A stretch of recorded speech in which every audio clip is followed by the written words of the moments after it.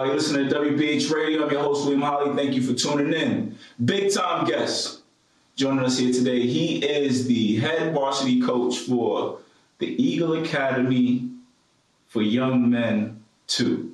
Yes. Did I get it correct? Yes. Not to be confused with Eagle Harlem or Eagle Middle School, Eagle Miami, Hong Kong.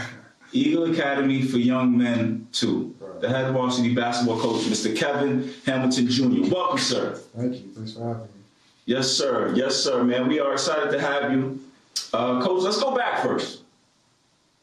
March 17. March 17. PSAL City Championship. You got your squad, Eagle Academy for Young Men, going up against the South Shore Vikings. Walk me through that day, man. Walk me through the build-up. How you feeling about having your team playing in the championship? And this is just, 4 years after becoming the head coach? Yes. What's that like? Talk to me. What was the build-up like? What was the message you were sending to your squad? How were you feeling? That day, I felt good. I think we had a pretty good week of practice before the game. I felt, we played South Shore pretty well the last 2 games before then. Mm-hmm. I was a little bit concerned about our last offensive output. We played John Brown in the semifinals, and we didn't score the ball as well as I thought we should have at that point of the season. But I didn't anticipate what ended up happening. That's for sure. Unfortunately, your team fell short, losing to the South Shore Vikings. What do you think was the difference that day? Part of it, is, I think nerves. That was the first time our guys have been on that stage. Yeah. I think a lot of it has to do with South Shore being a very good team, very well coached, very talented from top to bottom and on the bench. But I think situations like that, when you look back at them, of course, we would like to win, but I think it was a learning experience for our guys. Now we've had experience being in those types of games, and hopefully we get back to that point and we're more successful the next time. Mm-hmm. I was actually at that game, and one thing that surprised me, I felt like they were able to frustrate you a little bit with the press. Yeah. Was that a surprise or a shock? I felt we were just being too tentative. Mm-hmm. In the previous games that we played against them, they played the same exact press. It wasn't nothing new. Mm-hmm. We were way more aggressive against it. We had a game plan that was effective the last game. The only thing I can attribute it to is just being on that stage. Yeah. The lights are different. There's a lot more people than you've ever played in front of before. A lot of pressure, a lot of expectations. And we were a relatively young team. You know what I'm saying? The sophomore was our starting point guard, mostly juniors. We had the big guy down low who's a senior, obviously. But that's the only thing I can think of. We didn't play to the best of our capabilities. You got to give all the credit and respect to South Shore for handling their business. But I'm not exactly sure why we came out. Yeah. About 3 weeks prior, you actually played South Shore for the Borough Championship. Right. And in that game, you guys were down by 20 points or so? 21 points early, and you were able to come back. What was the story in that contest? I think it was a similar situation in the beginning. Mm-hmm. Just a lot of nerves. We turned the ball over way too much. We know with South Shore, it was such a, in terms of this height and length and size and stuff like that, you give them opportunity to get second shots at the basket, they're going to kill you. If you don't box out, they're going to kill you. If you allow them to get out of transition, they're going to kill you. Mm-hmm. And we did all those things in the beginning of the game. But honestly, man, the week prior to that game, and our build-up to that game, I was so confident in the way that we would play because of the types of practices we were having, and the types of games we were playing, that when that was happening, because we were down 21-0. Early. Yeah. Honestly, when it happened, I turned to my coaching staff. I said, I'm glad this is happening now, because we have time to chip away at this. Right. And once we got settled in and got confident, when you're in a situation like that and you're the underdog, you just gotta keep yourself in the fight. Mm-hmm. And then when it makes the other team uncomfortable when you're in this pressure situation because they're supposed to. Right. And we had a lot more confidence, and a lot of credit to our guys. They stayed with it. They were resilient. And we were able to chip away enough to get into overtime and take the game. That was big. You know, when I heard that, I wasn't there, but I heard that, like, yo, Eagle Academy came back from 20. You know, that was pretty impressive. But then I got a little bit along, and I'm thinking, that takes a lot of emotionally to come back, win that game against the defending champions.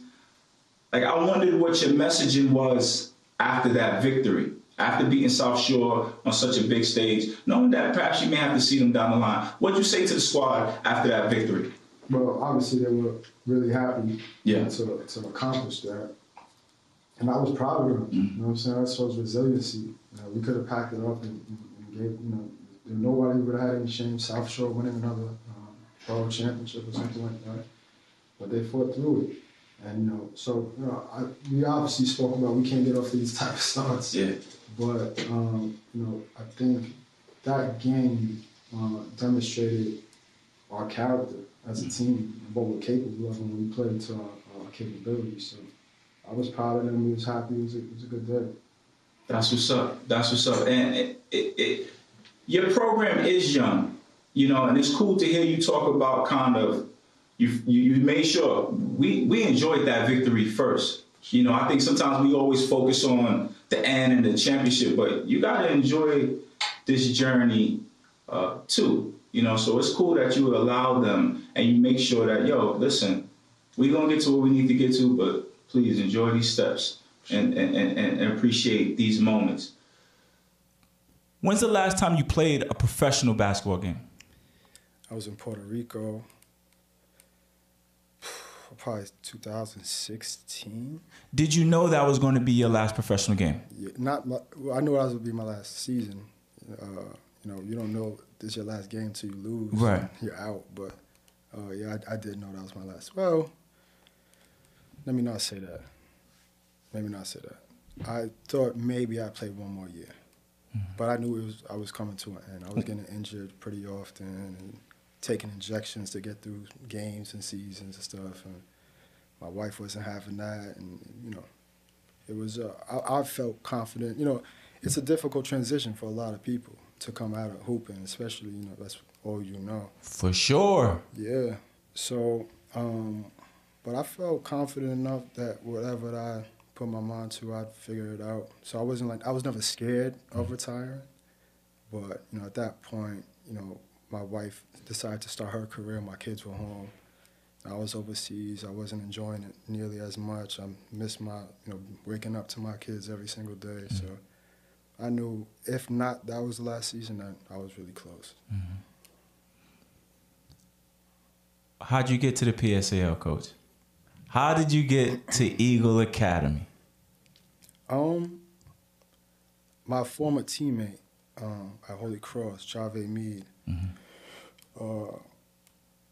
You know, I was in contact with him the whole time. Mm-hmm. We were really good friends. And in the transition, you know, before thinking I'd do one more year, I was starting to, like, connect with Holy Cross alums and stuff like that just to try to prepare myself for the transition and start to think about what would be the next steps. Mm-hmm.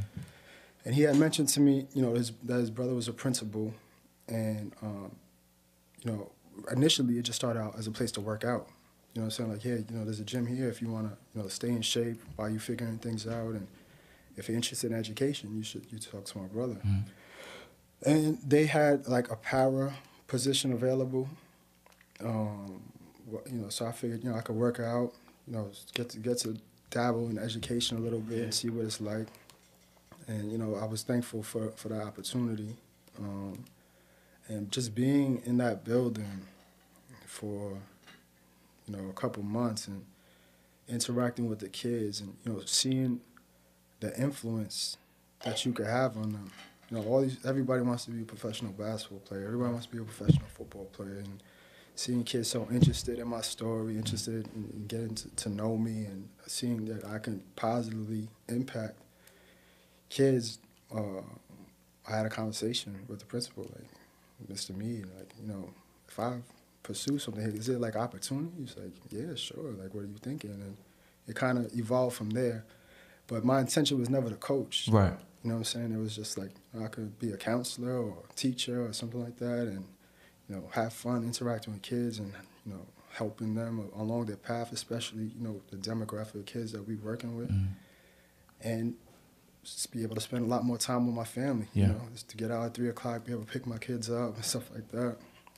But, you know, Mr. Meade was very passionate about his kids, and he saw, I think, the benefit of me being around in a basketball capacity. And he was like, you know, he asked me to coach. And initially, me and Javed were helping. We were like assistants on JV. Right. You know what I'm saying? And it kind of just turned. You know, we had an extremely successful season our first year there. It was as assistants on JV. As assistants on JV, Coach C.G. McCullen, who played at Christ the King, was an amazing player. Went to Hofstra from there, a female. She was the head coach, and you know, we all knew each other as kids. It was a great, fun environment. We were, you know, we began to instill a culture, and we went 20-something and 1, and from, you know, we're not even in AA at this point, and it turned into a passion, man. You know what I'm saying? I saw like the opportunities that I could have for kids, not just from a perspective of getting scholarships and stuff like that, but like a mentality and accountability. And that's what they asked you to be the varsity coach. Yeah. How long did you have to think about it? You know, at that point, I was in love with the work. You know what I'm saying? And yeah, it wasn't really a very difficult decision for me. Coach, do you feel like an outsider? You know what I'm saying? Because a lot of the coaches in this city, we've known them forever. Ruth Lovelace at Boys High, Lawrence Bud Pollard at Thomas Jefferson. Many of these people are PSAO products. Yeah. You know what I'm saying? My boy, who's now the head coach at Wingate, he said, yo, Will, I've been in the PSAO since I was 13. JV, Voss. People with your resume, Archbishop Malloy, Holy Cross, Patriot League Player of the Year, 10-year pro, they don't end up in the PSAO. You know what I mean? So do you feel like, yo, I'm a new kid on the block, I'm one of one, I'm a little bit, you know what I'm saying? The baby-faced new kid? Probably not so much now. Maybe, you know, when we first got into the league and we got punched by everybody. Yeah. You know, I'm aware of that, though. You know what I'm saying? I'm a Catholic school kid. You know what I'm saying? It's a different environment for the kids to be playing in. It's, you know, there's a perception about Catholic school versus public school. I don't think it's necessarily the case now, especially, you know, the level of coaching that I see every single week. And you being an outsider, somebody different, is not a bad thing. We need fresh eyes, fresh ideas. You know, you play in the Catholic League. How would you compare the two? Compare and contrast the PSCL and the Catholic League. Well, I think I don't know if that's fair now, because the Catholic League that I played in, I think, is really different than the Catholic League that is now. And that's no discredit to what the Catholic League is now. You know what I'm saying? But, like, you know, a lot of kids go to prep school and leave and stuff like that. Back then, if you were from New York, you played in New York. And I'd say, you know, when I was playing the Catholic League and even the 10 years previous to that, it was the best league in the country. You know, I say that confidently. You know what I'm saying? Every team has 4 or 5 Division I basketball players. So that's not the case now. And I think from a public school perspective, you know, like, the thought process then was like, you know, it wasn't at the same caliber. But I think public schools now, you know, we play games against Catholic schools often, and it's very competitive, and we, you know, a lot of times we win. And it's from a resource standpoint, which I thought used to be the difference before. The gap is not like it was anymore. As you can see, it's public schools with shoe deals, you know, Ego. These kids get everything. They get everything. Y'all got a shoe deal? Y'all got a apparel deal? We don't. We don't. You know, we wear a lot of Nike stuff. There's a lot of independent funding, and you know, we fundraise and a bunch of stuff. But they get more stuff than I did as a college player, as a pro, as anything. Wow. You know what I'm saying? Yeah.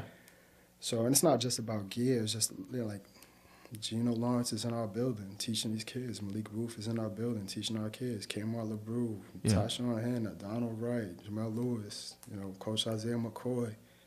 There's people who have a lot of basketball experience. There's people who care deeply about the kids.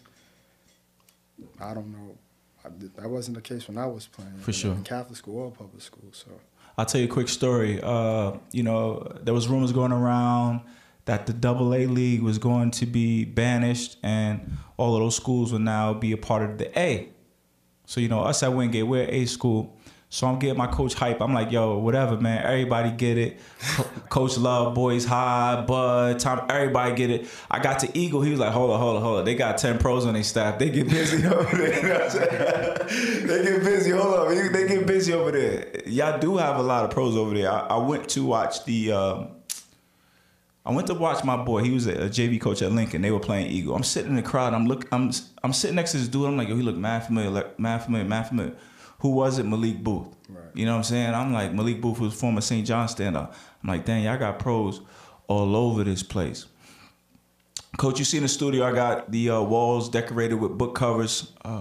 One of the guys I read often is John Wooden, 10 national championships at UCLA. And Wooden was an All-American player at Purdue. And he said when he first got into coaching, he realized that playing and teaching the game is two different things. You know what I'm saying? That's when he came up with his pyramid of success to be able to try to articulate and teach. Success on the court doesn't guarantee that one can be successful teaching the game. What's the transition been like for you, especially early on? Yeah, I mean, I think that's very true. Seriously, I've had coaches as a professional who were former players that lacked in areas, and I've had people who've coached me that never, they can't even barely dribble a basketball, but amazing minds. I think I benefited from the position I played. I played point guard once I played overseas, and so. In a lot of ways, especially at that level, you have to be an extension of your coach on the court. So I think I had a lot of experience articulating game plans, articulating what's expected, holding people accountable. I've kind of, from a basketball perspective anyway, been in a leadership role for a long time. So in that sense, it wasn't as difficult, but it's what is not challenging, but what I was not expecting is where you have to start. You know what I'm saying? I think sometimes because you play, you expect kids to understand stuff. I'm pretty sure you feel the same way. How don't you know this? And then meeting the kid where they are, building them from that spot, and figuring out the balance between, because it's a different time. Back when we played, coach in your face, screaming and stuff like that was common. Right. There's a lot of different factors now. You know what I'm saying? Because especially when you're with talent, ego is not the place for everybody, right? Because we really hold the kids to a standard, and we do it with the understanding that we know in the background, in their DMs, there's 1,000 other coaches. You know what I'm saying? There's 1,000 other people. Right. Not everybody likes being held accountable a certain way. So being a coach now, there's a whole lot of factors to how you approach things. And I think relationships are more important. I never had the relationship with my high school coach that I think I have with some of my kids. Okay. You know what I'm saying? Because you have to not only, teach them and hold them accountable, you have to show them that you care, that you're there for them, and that there's a purpose to this. So I'm learning, man, and I enjoy the process. And we're experiencing challenges now. We got a lot of guys who are injured, and you can look at that from a feeling sorry for yourself perspective, or you could take it as a challenge. Okay, so this is the situation we're in. This is an opportunity. There's an opportunity for you guys to show leadership and teach these guys what they need to learn. There's an opportunity for young guys to be thrown in the fire, which as you're a freshman, we have a freshman, Xavier Caesar. I'm really excited to see how he does. There's challenges every day. So it's always something with coaching that you got to be prepared for, and curveballs that are thrown at you. So I think those are the biggest challenges. What are some values and principles of a Kevin Hamilton Jr. coach team? Some things that you want every member of the Eagle basketball team to know or perhaps exhibit? your values and principles? Like when you first walked in the door, you said, "This is what I want my team to be." Yeah. Discipline, accountable, work hard every single play, communicate, defend for sure. Like that's a prerequisite to getting on the court. And I think, just having a sense of pride in what you do, and respecting the game. You know what I'm saying? Like, I think a lot of the kids who I coach were in similar positions to me, that initially they may not have been the most highly touted kids. And just having this mentality of understanding, if you outwork the person that you're looking at every single day, there's a level of confidence you're going to have that's going to propel you past them. You know what I'm saying? So I think it's a Kevin Hamilton coach team, I hope, is a team that has a mentality of discipline and effort. And now that your team has played at the Barclays, City champion, Borough champion in Brooklyn, it may be easier to have a young athlete's attention. But I'm looking at your first year, 2019, coach, you were 3-11. 2020, you were 4-10. How tough was it to get young folks to buy in? And at that time, I believe you had a Division I prospect, Zaire Williams. Yes. Was it hard to get these people to buy in early on, even though the record was less than stellar? I think like I said, we hold these guys to a really high standard, so it's difficult in general. But I'm really proud of those teams, man. Like I have an extreme amount of love for those guys. This is a team that moved up to the first division. I think I was a little naive in thinking that, just having the X and O's and the motivation is going to get us in some victories. Hold on, you moved Eagle up to AA? Yeah. Well, actually, they had moved, when that year that we were on JV, they had moved up. I assume the success we had at the JV level had something to do with it. Okay. But I don't know. Right, you know right. What I'm saying? And then the following year, the following year is when I took over the program. Okay. And you said you thought perhaps a little naive? Yeah, because, at the JV level, there's teams that are in the AA, and we're winning, we're taking, at that time, Jefferson would have this streak where they would, never lost. Right. And we took them to the wire, and, yeah, we're going to, but we got rudely awakened, you know what I'm saying? But those guys, Abdul Priest, Jamar Smith, Zaire Williams, Desmond McCullum, Christian Peacock, Teddy Serafel, I can go on, Eric Wilkins, I love these kids because they put themselves on the line every single day, and they knew that if they didn't play their best, they had a chance of getting embarrassed. And we didn't get blown out, you know what I'm saying? We played South Shore at South Shore. It was a close game. We played BC at this time when they have, multiple Division I players. And, I think we played with such pride, and, to scrap out those 3 wins, despite the deficit in talent between us and the teams we're playing, it's a testament to the work that they're putting in. I firmly believe whatever, limited success that we have now is a testament to the culture that those guys established. You know what I'm saying? That we had very talented kids that tried to come into that program that couldn't make it. You know what I'm saying? Why? Because they didn't fit in line with the values and principles? And the culture. And there's no exceptions. You know what I'm saying? No compromise on your end, coach? Well, there's kids with circumstances that you got to consider. You know what I'm saying? But the standard is the standard. You know what I'm saying? And you don't get to, there's no one man above the team. And, we have really, really, really talented guys that didn't make it past, first 3 or 4 practices. You're not, unacceptable behaviors or differences in opinion or whatever, or uncomfortability with the way that we did things. You know what I'm saying? And what gave you the resolve to say, you know what, I'm sticking with my standard?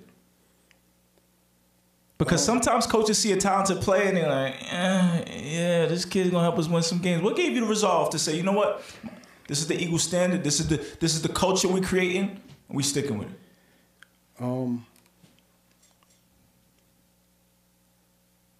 Well, firstly, I'm fortunate to be in a position where my livelihood doesn't depend on us winning anything.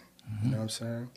And when we started this, our intention was never to be, like I said, we were a second division team. We didn't know that we were going to be in the first division or anything like that. Our intention was not, it wasn't even about basketball. You know what I'm saying? It's a level of it's teaching discipline. Like basketball to me is sacred because you can learn transferable skills. You can take these things and apply it to life, and it's the same thing. And so I always felt like allowing a kid to get away with something that I know is not in his best interest, I'm doing him a disservice as a coach. I'm not preparing him for the next level. I'm not preparing him for life. I'm not preparing for anything. So I want to win a game. And like if you put things in perspective, like even now with all our injuries and stuff like that, it's not about that. You know what I'm saying? It's about preparing these kids for the next stages of their life. So I never really looked at it from like a, like, you know, I gotta win at all costs and all that. What does that ultimately really mean? I think whatever success we had now is a byproduct of the culture we put. But let me say this: you have to have the kids. Like we can put the culture where we want. You have to have kids that are willing to go through that fire. They have to have kids that are willing to abide by it and trust in it. So the success that we've had is really the kids, you know what I'm saying, that are willing to do that type of stuff. It's like, you know, I'm putting a plate on the table and they're taking care of the rest of the business. And that's why I wanted to talk to you, because we're watching a program being built right before our eyes, you know, and that's why I always like to focus on those early days when the foundation is being laid, because I too believe success is a byproduct of the foundation and the culture that is being established. Ziaire Williams, he's at Wagner right now, Division I program out in Staten Island. Yeah. Talk to me about the first time you became aware of him. He joined your program. So Ziaire was an Eagle kid from middle school, right? I think when I first came to the building, he was in 8th grade. And we had a kid, Jeremiah Anderson, who was a star for us on that JV team that I'm mentioning. And I remember coming out my office and him and Ziaire playing one-on-one. And, you know, the whole crowd is gathering around them and Ziaire scoring, everybody's going crazy. And I remember thinking, like, man, that kid could be good. Yeah. You know what I'm saying? And then I came back the next day, 7 o'clock in the morning. At that time, I would work out in the mornings. He was in the gym. The next day, I come into the cell, he's in the gym. Like, now, it wasn't a question if he could be good. Like, he's going to be good. And I think Ziaire, you know, I think he embodied basically what we've been trying to demonstrate as what a basketball player is. As a kid that, you know, him and I think Eric is like this too, where Eric Acker, who's a senior for you this year. Yeah. I think like, and Taj too, it's like kids that actually just love the game. Like it's not about Instagram. It's not about girls. It's not about, they love to hoop. And when you have a passion for the game, it makes the work so much easier. You know what I mean? So he was just a worker. You know, I'm in constant, you know, his head coach now is one of my best friends. And, you know, one thing, you know, we talk to each other about our situations all the time. And one thing, you know, I think whenever he feels about it, the kid is tough. The kid works hard every single day. The kid, you know, just refuses to stop working. And I think that's why he is where he's at. That's what's up. Because I went back and I looked. Ziaire Williams, we know him from the city, D1 product. He was making his name even when the team kind of was struggling or just being built. Yeah. I was like, wow, that's impressive. Yeah. That's very impressive. Kids like that usually run for cover or something, different program, I'm out of here, this and that. Yeah. For him to showcase who he was, even in those early stages when you guys are just getting underway, impressive. Yeah, for sure. And, you know, I'm thankful for the opportunity to have a kid that has a mentality to fight through situations, like all those external factors of people coming after you and all that stuff, and really believing in what we're saying. You know, I think he saw progress from, you know, what he was being taught, and he was willing to do it. And, you know, I'm really proud of him, man. He's gonna have a really good career. And, you know, if we're being completely honest, I think he's kind of like set the standard for our program and somebody that kids look up to and, you know, understand that this is the path to get to becoming a Division I athlete. For sure, for sure. Like you said, to be able to do it with those external factors. Was there any frustration on his part? Was there ever a time when you had to say, you know what I mean, give him some encouragement? Oh, I'm sure there was. You know what I'm saying? Zaire is just an extremely respectful kid. So I don't think he's someone that will come up to you and be like, man, I'm tired of this. We losing. You ain't doing that. You ain't getting me nobody. Like, he wasn't like that. And, man, you know, some kids now, you know, I get on them and you can see the little twinkle in their face that they want to get frustrated. And I have none. Part of the reason I'll have none of it is because one of the best players of our program never said anything, never made any faces, took every bit of criticism in every form and just turned it into applying it to his game and becoming a Division I athlete. So I'm sure he had frustration. There's conversations that we had, you know what I'm saying, and I know he wanted to win, but you know, he stayed true to the path and he's winning now. You remember the first time you saw him play in college? Yeah. What was that like for you? It was amazing. You know, I was thinking about this the other day, you know, because I was watching it. They beat Temple. Wow. The other day. And Zaire had a pretty good game. And I remember more than watching the first game, I remember when he received his first scholarships. You know what I mean? Because he's the first kid from the Eagle Academy Network to get a Division I scholarship.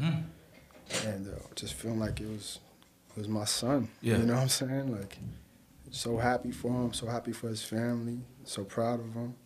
So, you know, and now it doesn't change. You know, since then we've been fortunate enough to send a bunch of kids to the Division I level. You know, Jaquel Morris is at Miami, Ohio, and Elijah Muhammad is at Seton Hall.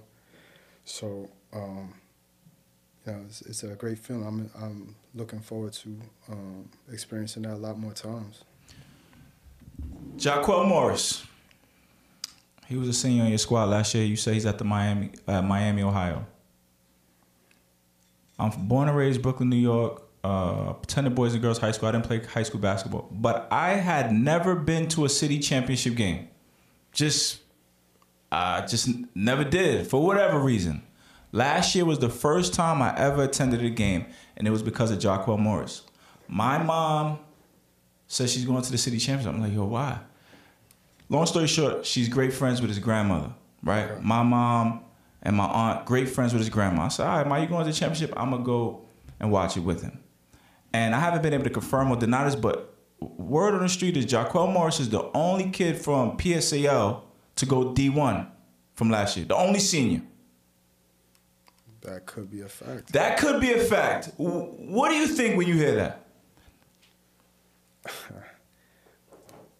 You know, I'm just happy for Jaquel. You know what I'm saying? And, man, Jaquel's road to this was a little bit different than Zaire's. You know, Zaire was always a basketball. Jaquel had only been playing basketball for 3 years. Wow. You know what I'm saying? So you talk about a kid that had it rough. Yeah. You know, we were on this kid every single day.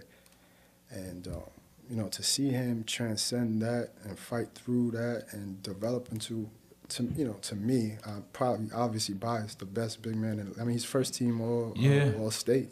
So maybe it's not just to me, clearly.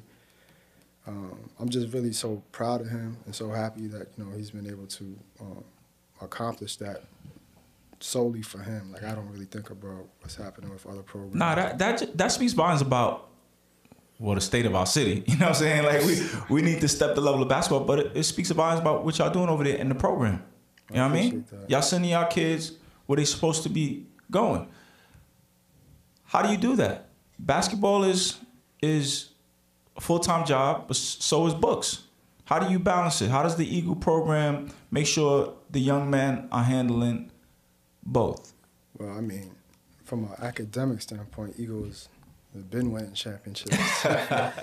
You know what I mean? So we're trying to catch up to, you know, to the school's motto and Mr. Meade. But, you know, it's a challenge. It's a challenge for, you know, to be held to the academic standard and to be held to athletic standard. But what I think all this is you know, is about development and progress and preparation. You know what I'm saying? Like, I think what I hope for us, and not even set us apart, I hope all schools adapt this mentality. It's like, you gotta prepare these kids for life, man. Mm-hmm. You know what I'm saying? You gotta prepare these kids for the next level. And, you know, Jaquel was a kid who did not understand why we were so tough on him at first. Mm-hmm. You know what I mean? It's like, what is wrong with these people? They're screaming at me every day. Mm-hmm. They're making me run every single day. They're making me do this every single day. And I think it's just like anything with experience, like fatherhood, whatever the case be, you don't understand what your parents are saying to you until you're in the situation. Mm-hmm. And Jaquel, you know, we speak, and he tells me, like, man, you were right. You know what I'm saying? These guys, the practices here are crazy. They're making us go 3 a day. Like, yeah, that's what we were trying to prepare you for. Mm-hmm. So I think, you know, that's what we're attempting to do. Mm-hmm. I'm fortunate to be in the position with the support that I have, with the staff that I have. You know, I mentioned all those guys' names already, to be under the tutelage of, you know, Rashad Mead and Kamar Hamilton and Miss Bringley and Mr. E, Miss Harris and Miss Strauss and all these people who've proven how to build something way bigger than a basketball club. Mm-hmm. You know what I'm saying? So it's just one foot in front of the other, trying to push these kids, trying to prepare them for the next steps of their life. Mm-hmm. Mm-hmm. Coach, you got one of the best young talents in the city. Many people consider the best. Mr. Eric Acker, who's going to be a senior for your squad.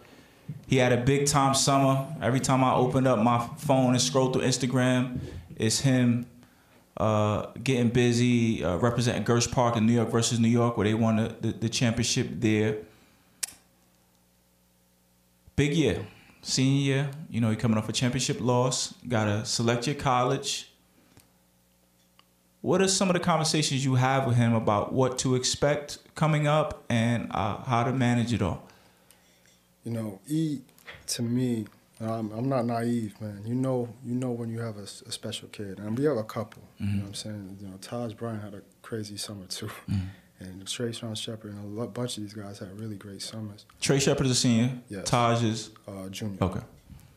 But with E, you know, but my conversations with him, right? Because he came to us because the team that he was on was about to make him play JV, right? Mm-hmm. And I don't think he didn't know who I was. I don't think he knew anything. Right. You know what I'm saying? Actually, I know he didn't know who I was. And you know, he got to this point because of who he is as a person.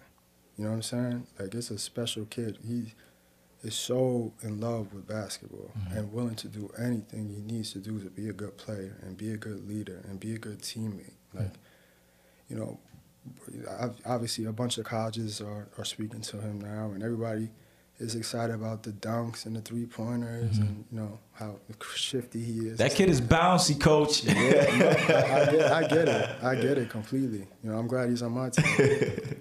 But they don't see the effort that he puts into being a good teammate and a leader every single day. There's not a lot of kids like him.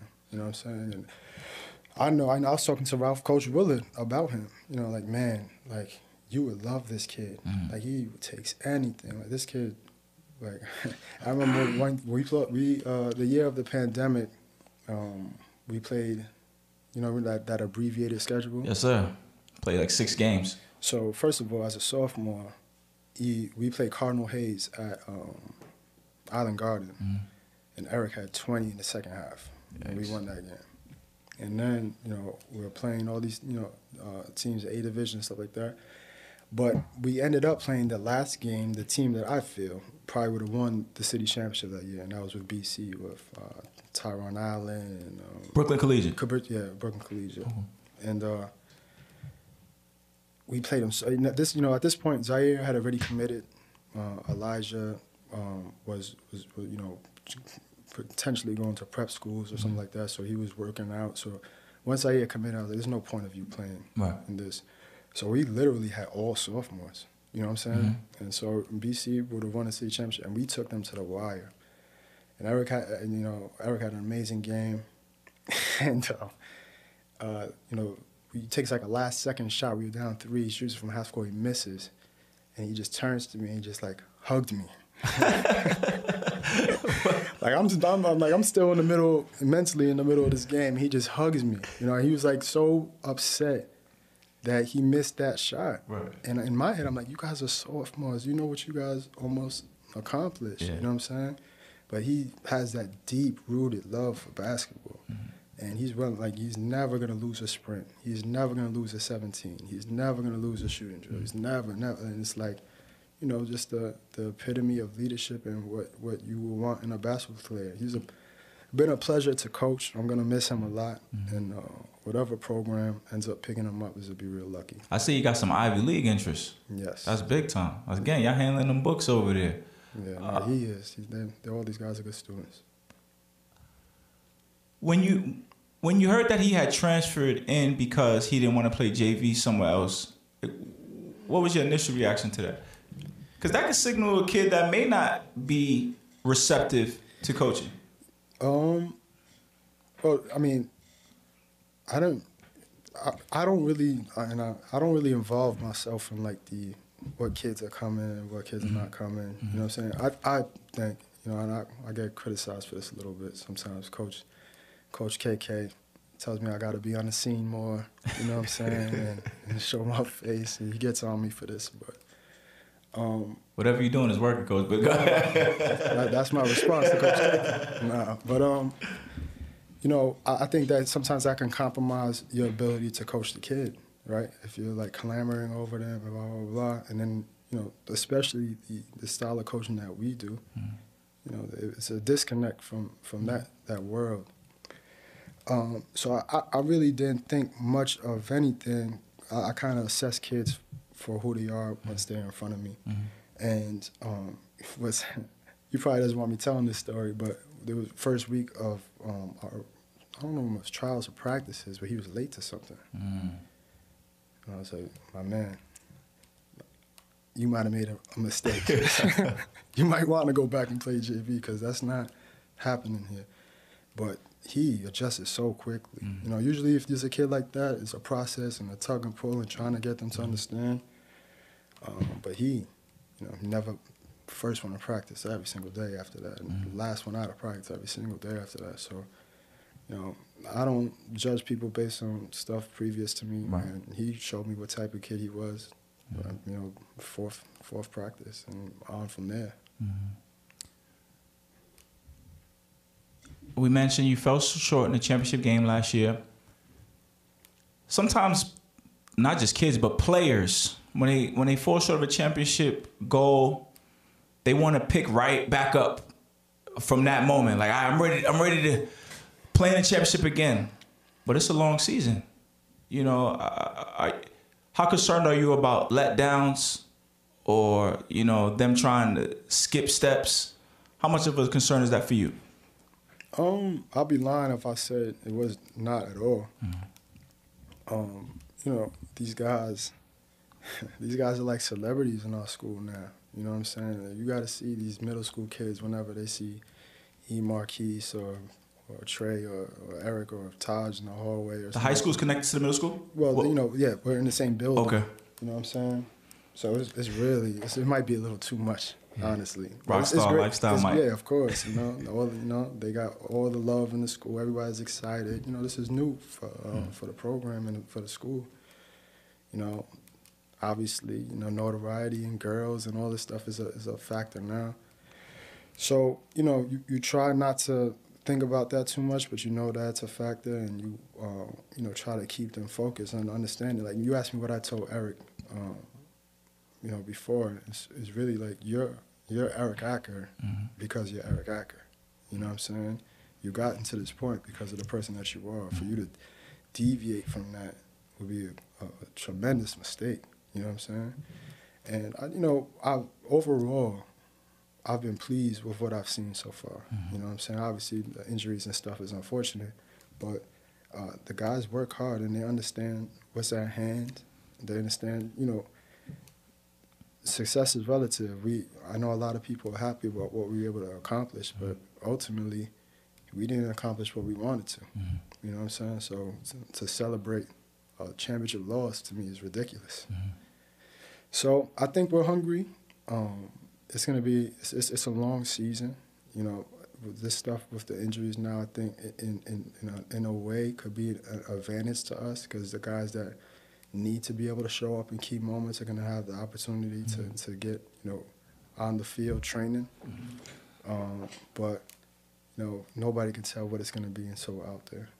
This is different for you also, Coach. Like expectations. Right. That's another thing. Like, do you have to, I guess, slow it down and like retrace your steps and kind of check yourself and see where you are? Me personally? Yeah. I haven't thought about that. I haven't thought about that, to be honest. I think I've been fortunate enough to have a lot of basketball experiences. You know what I'm saying? So I've kind of learned not to get too high or too low with things. And I remind these guys every day that they literally have not accomplished anything. Right. You know what I'm saying? Whatever last year's team did, there's a guy in Miami, Ohio that can celebrate that. You guys lose this year, that was for nothing. Mm-hmm. And that's more of a motivational tactic than anything, but it's the reality. Mm-hmm. You know what I'm saying? You how you go out is how you're remembered. Mm-hmm. So I know everybody understands that with success comes expectations, and they know that there's a pressure and it's different being the hunter and being the hunted. But as long as you put in the right effort forth every single day, you just do what you can and let the chips fall where they fall. Mm-hmm. Mm-hmm. You mentioned girls earlier as a possible distraction. I was doing research. The school name is Eagle Academy for Young Men too. Yeah. So I went around and I'm asking people, I'm like, young men, your school is an all-boys school. It is. Coach, I didn't even know that existed in New York City public high schools. An all-boys school. Yeah. How does that impact your program? Well, there's certainly a lot less distractions. You know what I'm saying? In terms of how that trickles down to basketball, I'm not sure. You know what I mean? But I know from an educational standpoint, there's a lot less to be. You should be focused on your books. Coach, I was floored that one of the best basketball programs in the school in the city comes from a school that is all boys. Yeah. I was thinking perhaps it may be a problem getting talented ball players in there. We have a we have a player, Raheem Robinson. I really like this kid, and he tells me that TikTok is his coping mechanism. So yeah, I mean, it's an adjustment. But if you think back, like Kenny Anderson, Kenny Smith, all these guys I went to when I was at Malloy. Initially, it was an all boys school. What? Holy Cross High School was an all boys school. Do you have prom and stuff? Like, no, seriously. I'm serious. Yeah. We, you have a sister school that you interact with. Thankfully, my high school girlfriend was from Mary Lewis, which was a sister school. So, you still have interactions, man. You still have a life, but I think it sets a tone of staying focused and staying disciplined for stuff that's a very, very important time for these young men's life. Mm-hmm. Basketball resume. You put a lot of work in on this court. You put a lot of work in on the basketball court. You were what, a 10-year pro? Yeah. You played 4 years at Holy Cross, which is up in Massachusetts. Right. You were actually the Patriot League Conference Player of the Year. What's that, 2006? 2005, 2006, a long time ago. And then you played Archbishop Malloy in Queens. Yes. Did you play for the legendary Jack Curran? I did. Now, I know this name because of inside the NBA.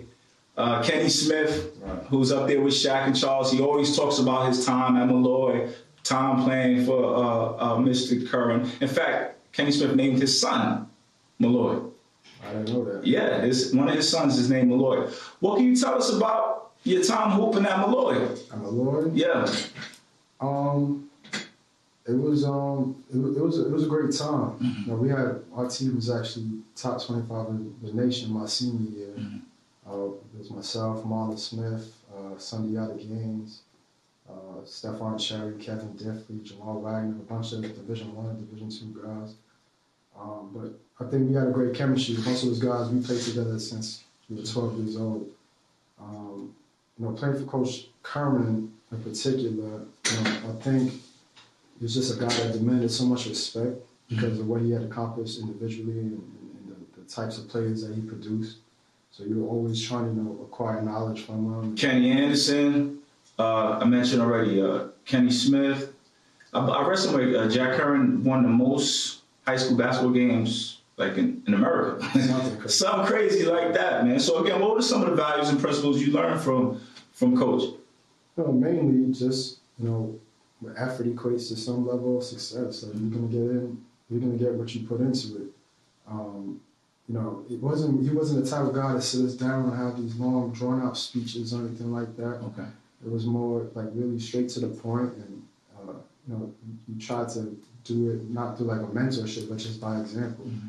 So I was obviously sad that he passed away not too long ago, and I'm thankful to have had the opportunity to play for him. How many years varsity did you play at Malloy? Only 2.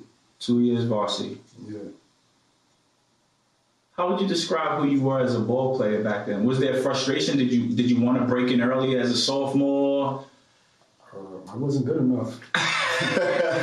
To be honest, all the best players in the city, as you know, at this time, you play freshman and then you go straight to varsity. Right.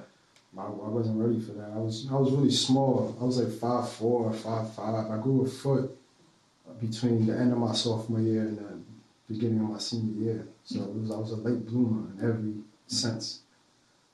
So I wasn't frustrated. I really just loved to hoop. You know what I'm saying? And I wanted the opportunity to play varsity, but I knew that I was not at the level that other people were at that time. And I was willing to take the necessary steps for me to get there. Mm-hmm. Talk to me about your college recruitment. You went on to go to Holy Cross. When did you start to get looks from Division I colleges? So, like I mentioned, I grew that foot between my sophomore and junior year, and the majority of that growth came towards the end of my junior year in high school. Mm-hmm. So going into the summer, now I'm 6'3".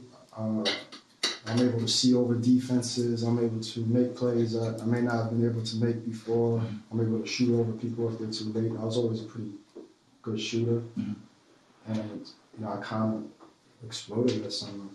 I averaged 20-something points in all the big-time tournaments. And my recruitment literally went from nothing to, like, phone calls every day, letters at the house.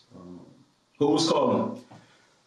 The most consistent was obviously Holy Cross, Old Dominion, Ryder, St. Louis, Niagara, Iona, a lot of MAC schools, a lot of Patriot League schools.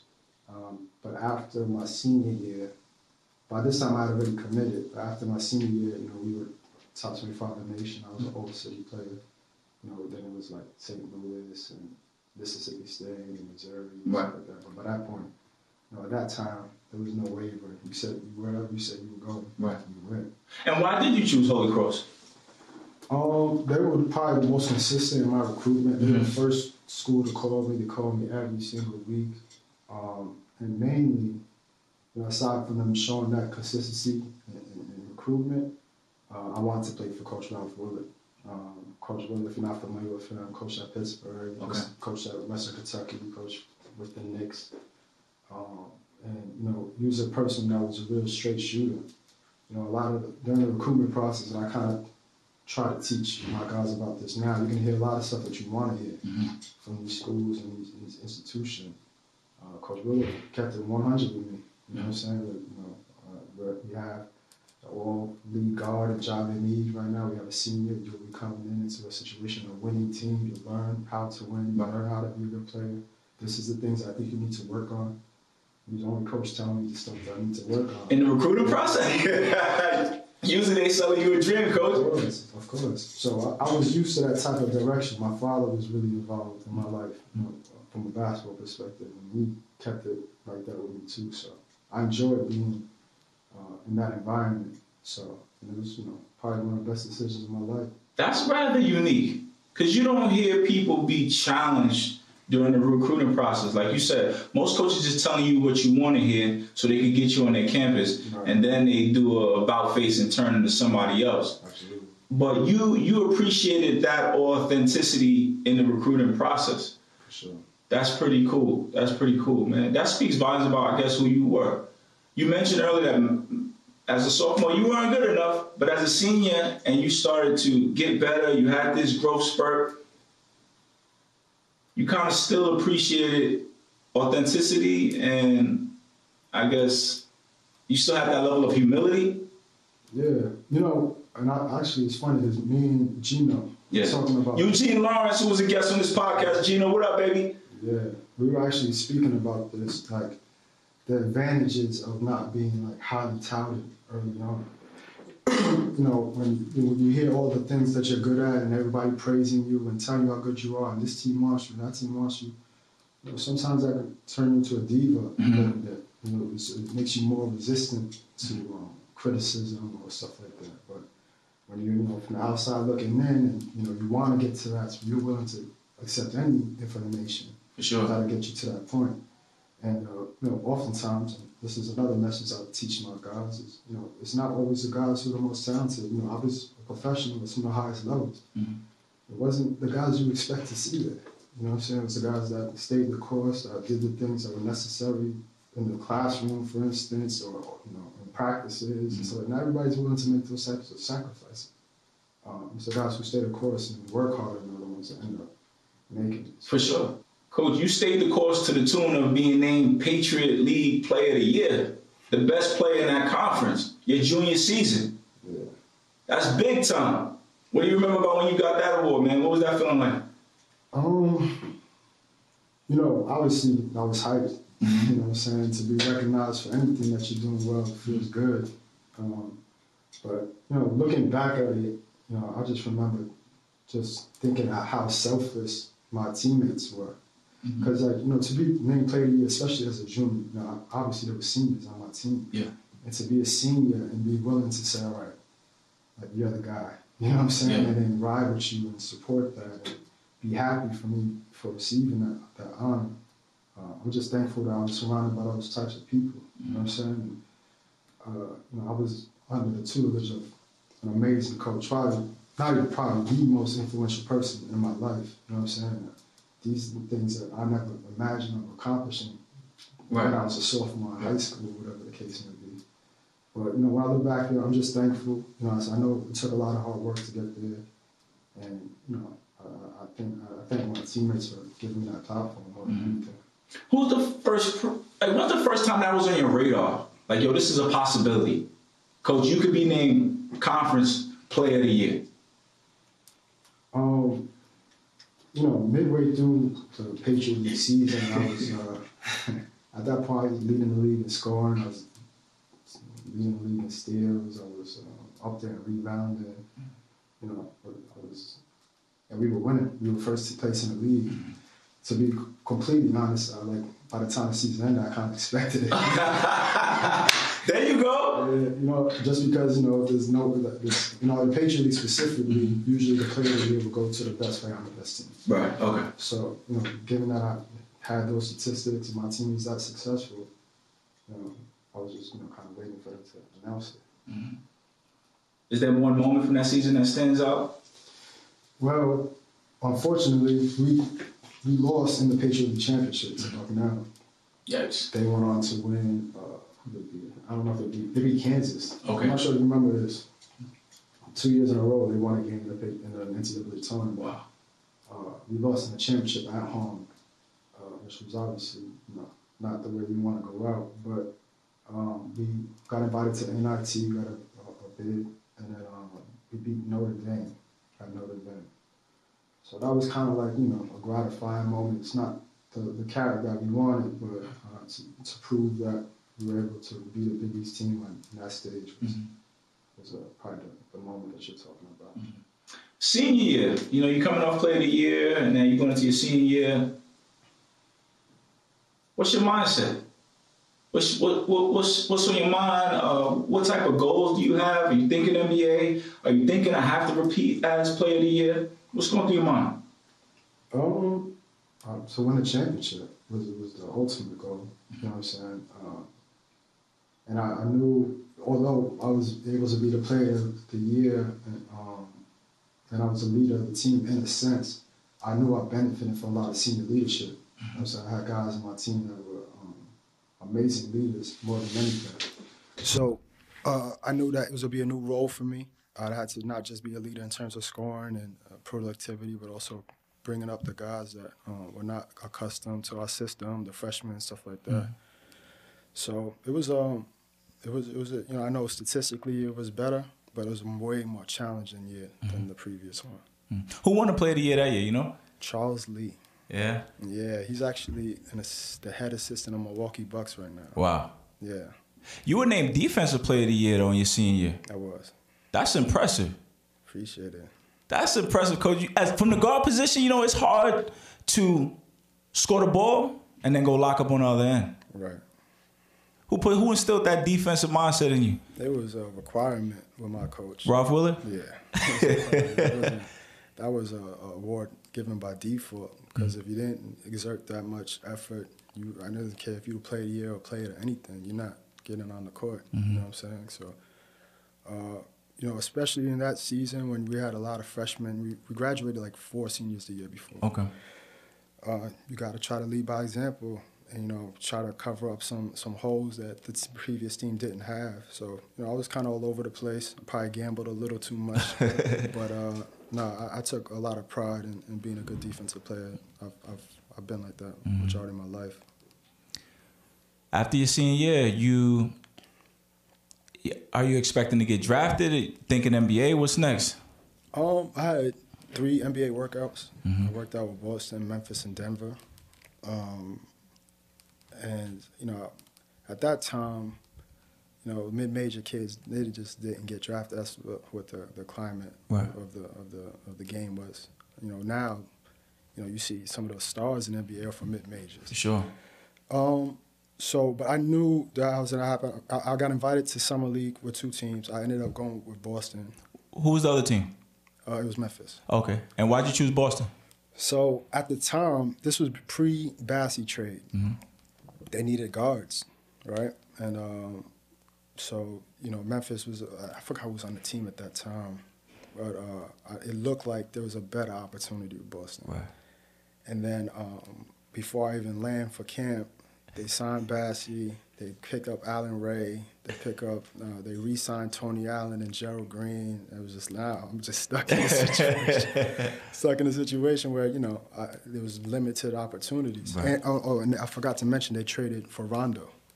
Right. So, it went from a situation like they don't got no guards, and then they had all the guards. Now they guard stacked. Yeah, so, but, you know, it was a great experience. You know, Danny Ainge and Doc Rivers were amazing. You know, being able to be under their tutelage to learn the game from an NBA perspective is just way different. So hold on, you finished school, right? Now you look for opportunities in league. Teams are calling you, give you a summer league trial, and Boston calls and you accept it. Yeah. So they say, yo, get to Vegas. Well, actually, I got invited to mini camp. Okay. So mini camp is before summer league. It's like a tryout for summer league. Mm-hmm. There was like 30 of us. You know what I'm saying? So then once you get through that barrier. How'd you get through that? I made some shots, man. You know, to being completely honest, my first day or so, I was nervous. You know what I'm saying?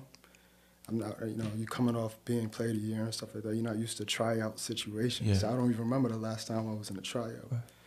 But, you know, just trying to impact the game any way that I could. You know what I'm saying? I think what Danny Ainge mentioned on the day that he told me I was going, he was like, you know, yeah, you know, he was out front and honest with me. He's like, you know, we don't have a lot of spots, but, you know, we would love to take you. Like, you're such a cerebral basketball player, which I think out of everything was probably my biggest asset as a hooper, was, you know, playing smart, being able to read the game, understand situations, what things call for, when they didn't call. I think something that I think helps translate to coaching.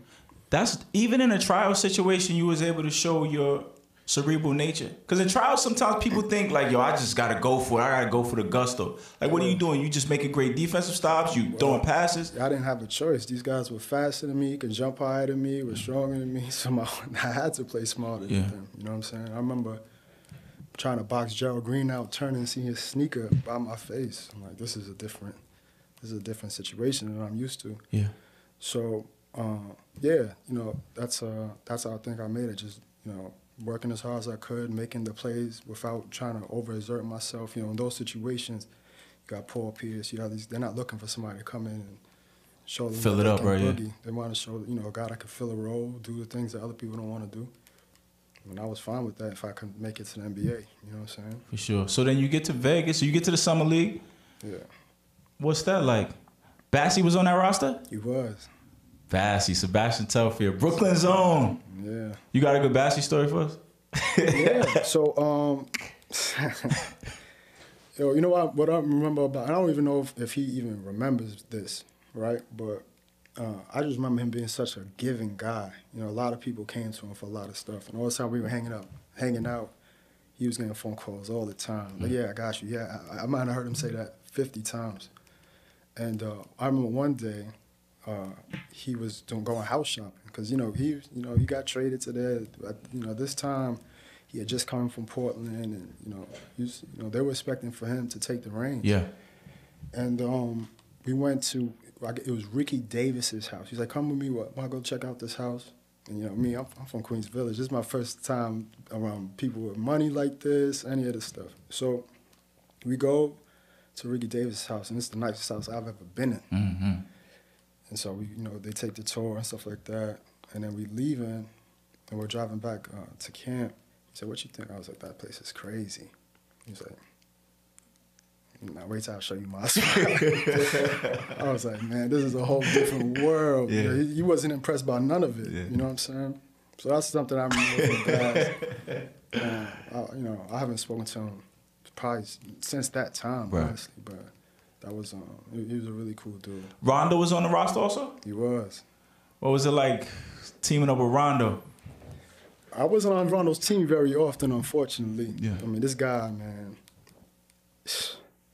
You know, when I think about Rondo, I'm asked to speak sometimes, and I always tell this story about, you know, taking advantage of opportunities. Mm-hmm. Like Rondo to me is like the perfect example of that, because if you think about it, he got traded from Phoenix, and if he never got traded, Steve Nash is the point guard of Phoenix. Like the chances of Rondo getting on the court with Steve Nash there are very slim. Right. He's going to be in a backup role. Mm-hmm. And then he comes to Boston, and man, within like 2 practices, everybody in the gym is just looking at each other like, this guy's crazy. Mm-hmm. You know what I'm saying? Like, not a great shooter, but hits every big shot, makes every big play, sees everything, picking people up full court, just a dog. Yeah. So, it went from a guy who potentially could have been a backup his whole career to multi-time champion, potential Hall of Famer, assist, all-star, and all this other stuff. And it was just a guy, who was presented the opportunity.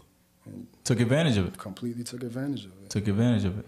Did you get many opportunities to play? Like you said, they had mad guards. Did you get on the court at all at Summer League? I did. Yeah. I played the most against Toronto. Okay. But, not as nearly as much as I would like to. Right. But, either way, I was thankful for the opportunity and the experience. Mm-hmm. What happens after that? You pack your bags, you head home. What's your state of mind now? What's on your radar at this point? So while I'm in Vegas, my agent flies out, and we have meetings with a couple teams. Mm-hmm. At that point, the writing was kind of on the wall. Yeah. All these guards are here. And I met with a coach from Belgium and Poland. And, the Belgium opportunity was actually a little bit more money to start out. Mm-hmm. But the Poland opportunity was like a better platform for myself. You know what I'm saying? Why do you say that? Well, the Belgian team had a returning shooting guard. At this point, I'm playing shooting guard. Right. That was like an all-star in the league for multiple years. So they were trying to have me play like combo. Mm-hmm. And it just seemed like a situation where, I'll have to share minutes and figure things out. And the Polish team, you know, the coach kind of explained to me that, you know, I'd have a much larger role. Mm-hmm. So, you know, when playing overseas, you kind of have to think the long game. Okay. You got to think about opportunities. You know, even like you probably hear stories of kids or guys not making money while they're playing out there or getting paid late or something like that. Sometimes you got to weigh whether or not to leave that opportunity or just to thug it out so that you can, you know, produce and potentially give yourself another job. So, and the coach also explained to me that he wants to go with like a younger team. So I played with some guys who've had legendary careers on that team. David Moss, who's like a legend in Italy now, great dude from Chicago, played at Indiana State. Steve Thomas, who played at Georgia. You know, Jermaine Anderson and Jermaine Buckner, who played for the Canadian national team.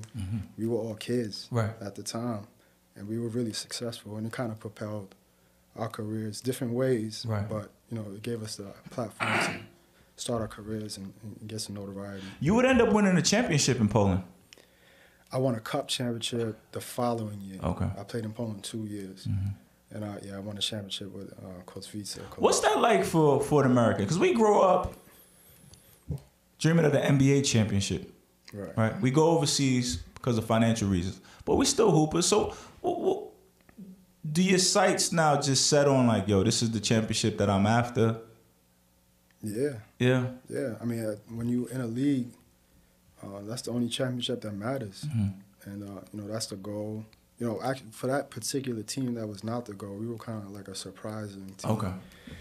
But, yeah, you know, I know I'd much rather win an NBA championship than a Polish Cup or a German Cup championship. But, you know, it's really exciting, man. You know, you're playing in arenas that may not be 17,000 or 20,000, but it's 10,000 people in there, and they actually more enthusiastic. I'm not sure if you're familiar with, like, European basketball games, but there's flares and drums and smoke, and, you know, sometimes you might have to dodge a battery or something. You know what I mean? So it's really, really exciting atmosphere, and it was a cool experience. So, you know, I've been fortunate enough to win a couple championships out there, and it's always great. And how many years did you play professionally overseas? 10 years. 10 years.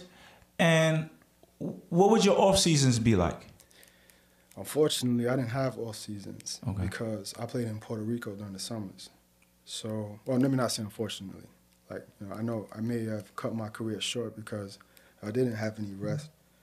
But I would play in Europe from August to like May, June, depending on how well we did.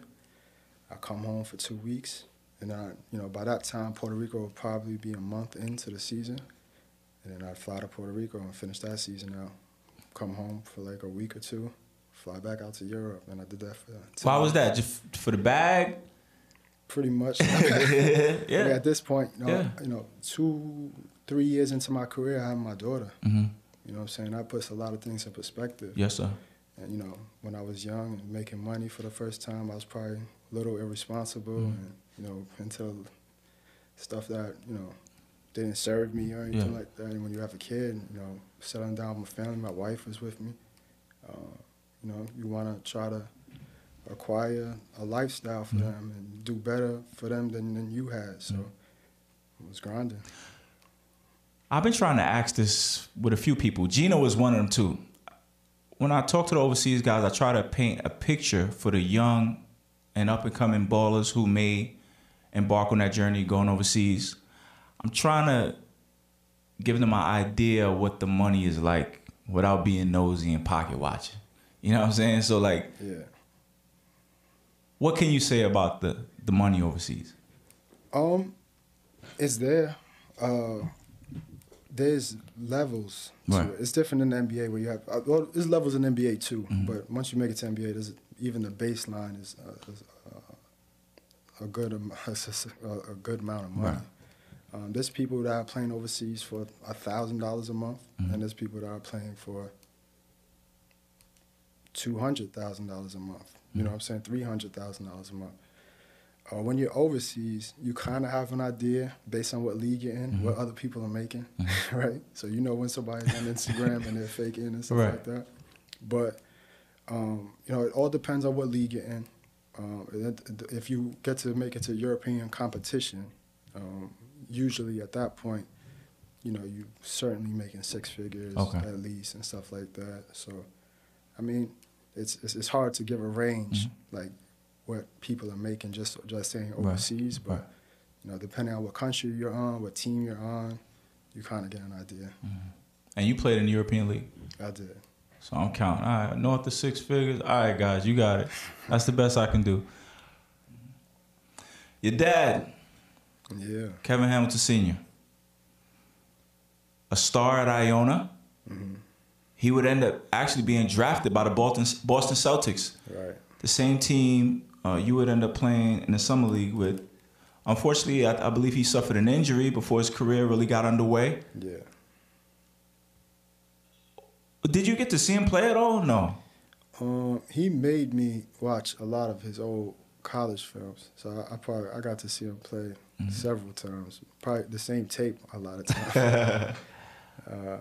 So he was an amazing shooter, far better shooter than I ever was. What role did basketball play in you guys' relationship?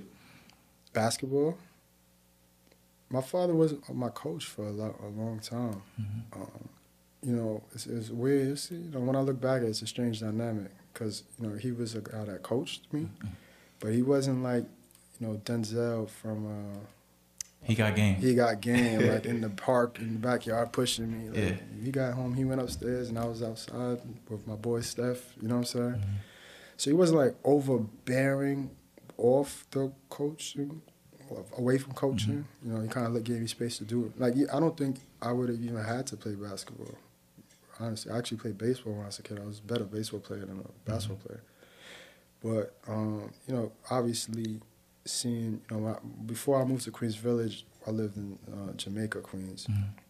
Really, really young. My earliest memories, seeing my father walk around the Ave and people coming up to him like, "Oh, what's up? You still who?" Blah blah blah. And so I think what he represented and what that seeing the respect that he would get, in the neighborhood and stuff like that was something I was enticed by more than him being like on me every single day and stuff like that. What's he think about the job you done as coach? I'm sure he's proud. You know what I'm saying? He was at the Borough Championship game last year. My father coached as well. So, I think my father's always given me space to be who I am.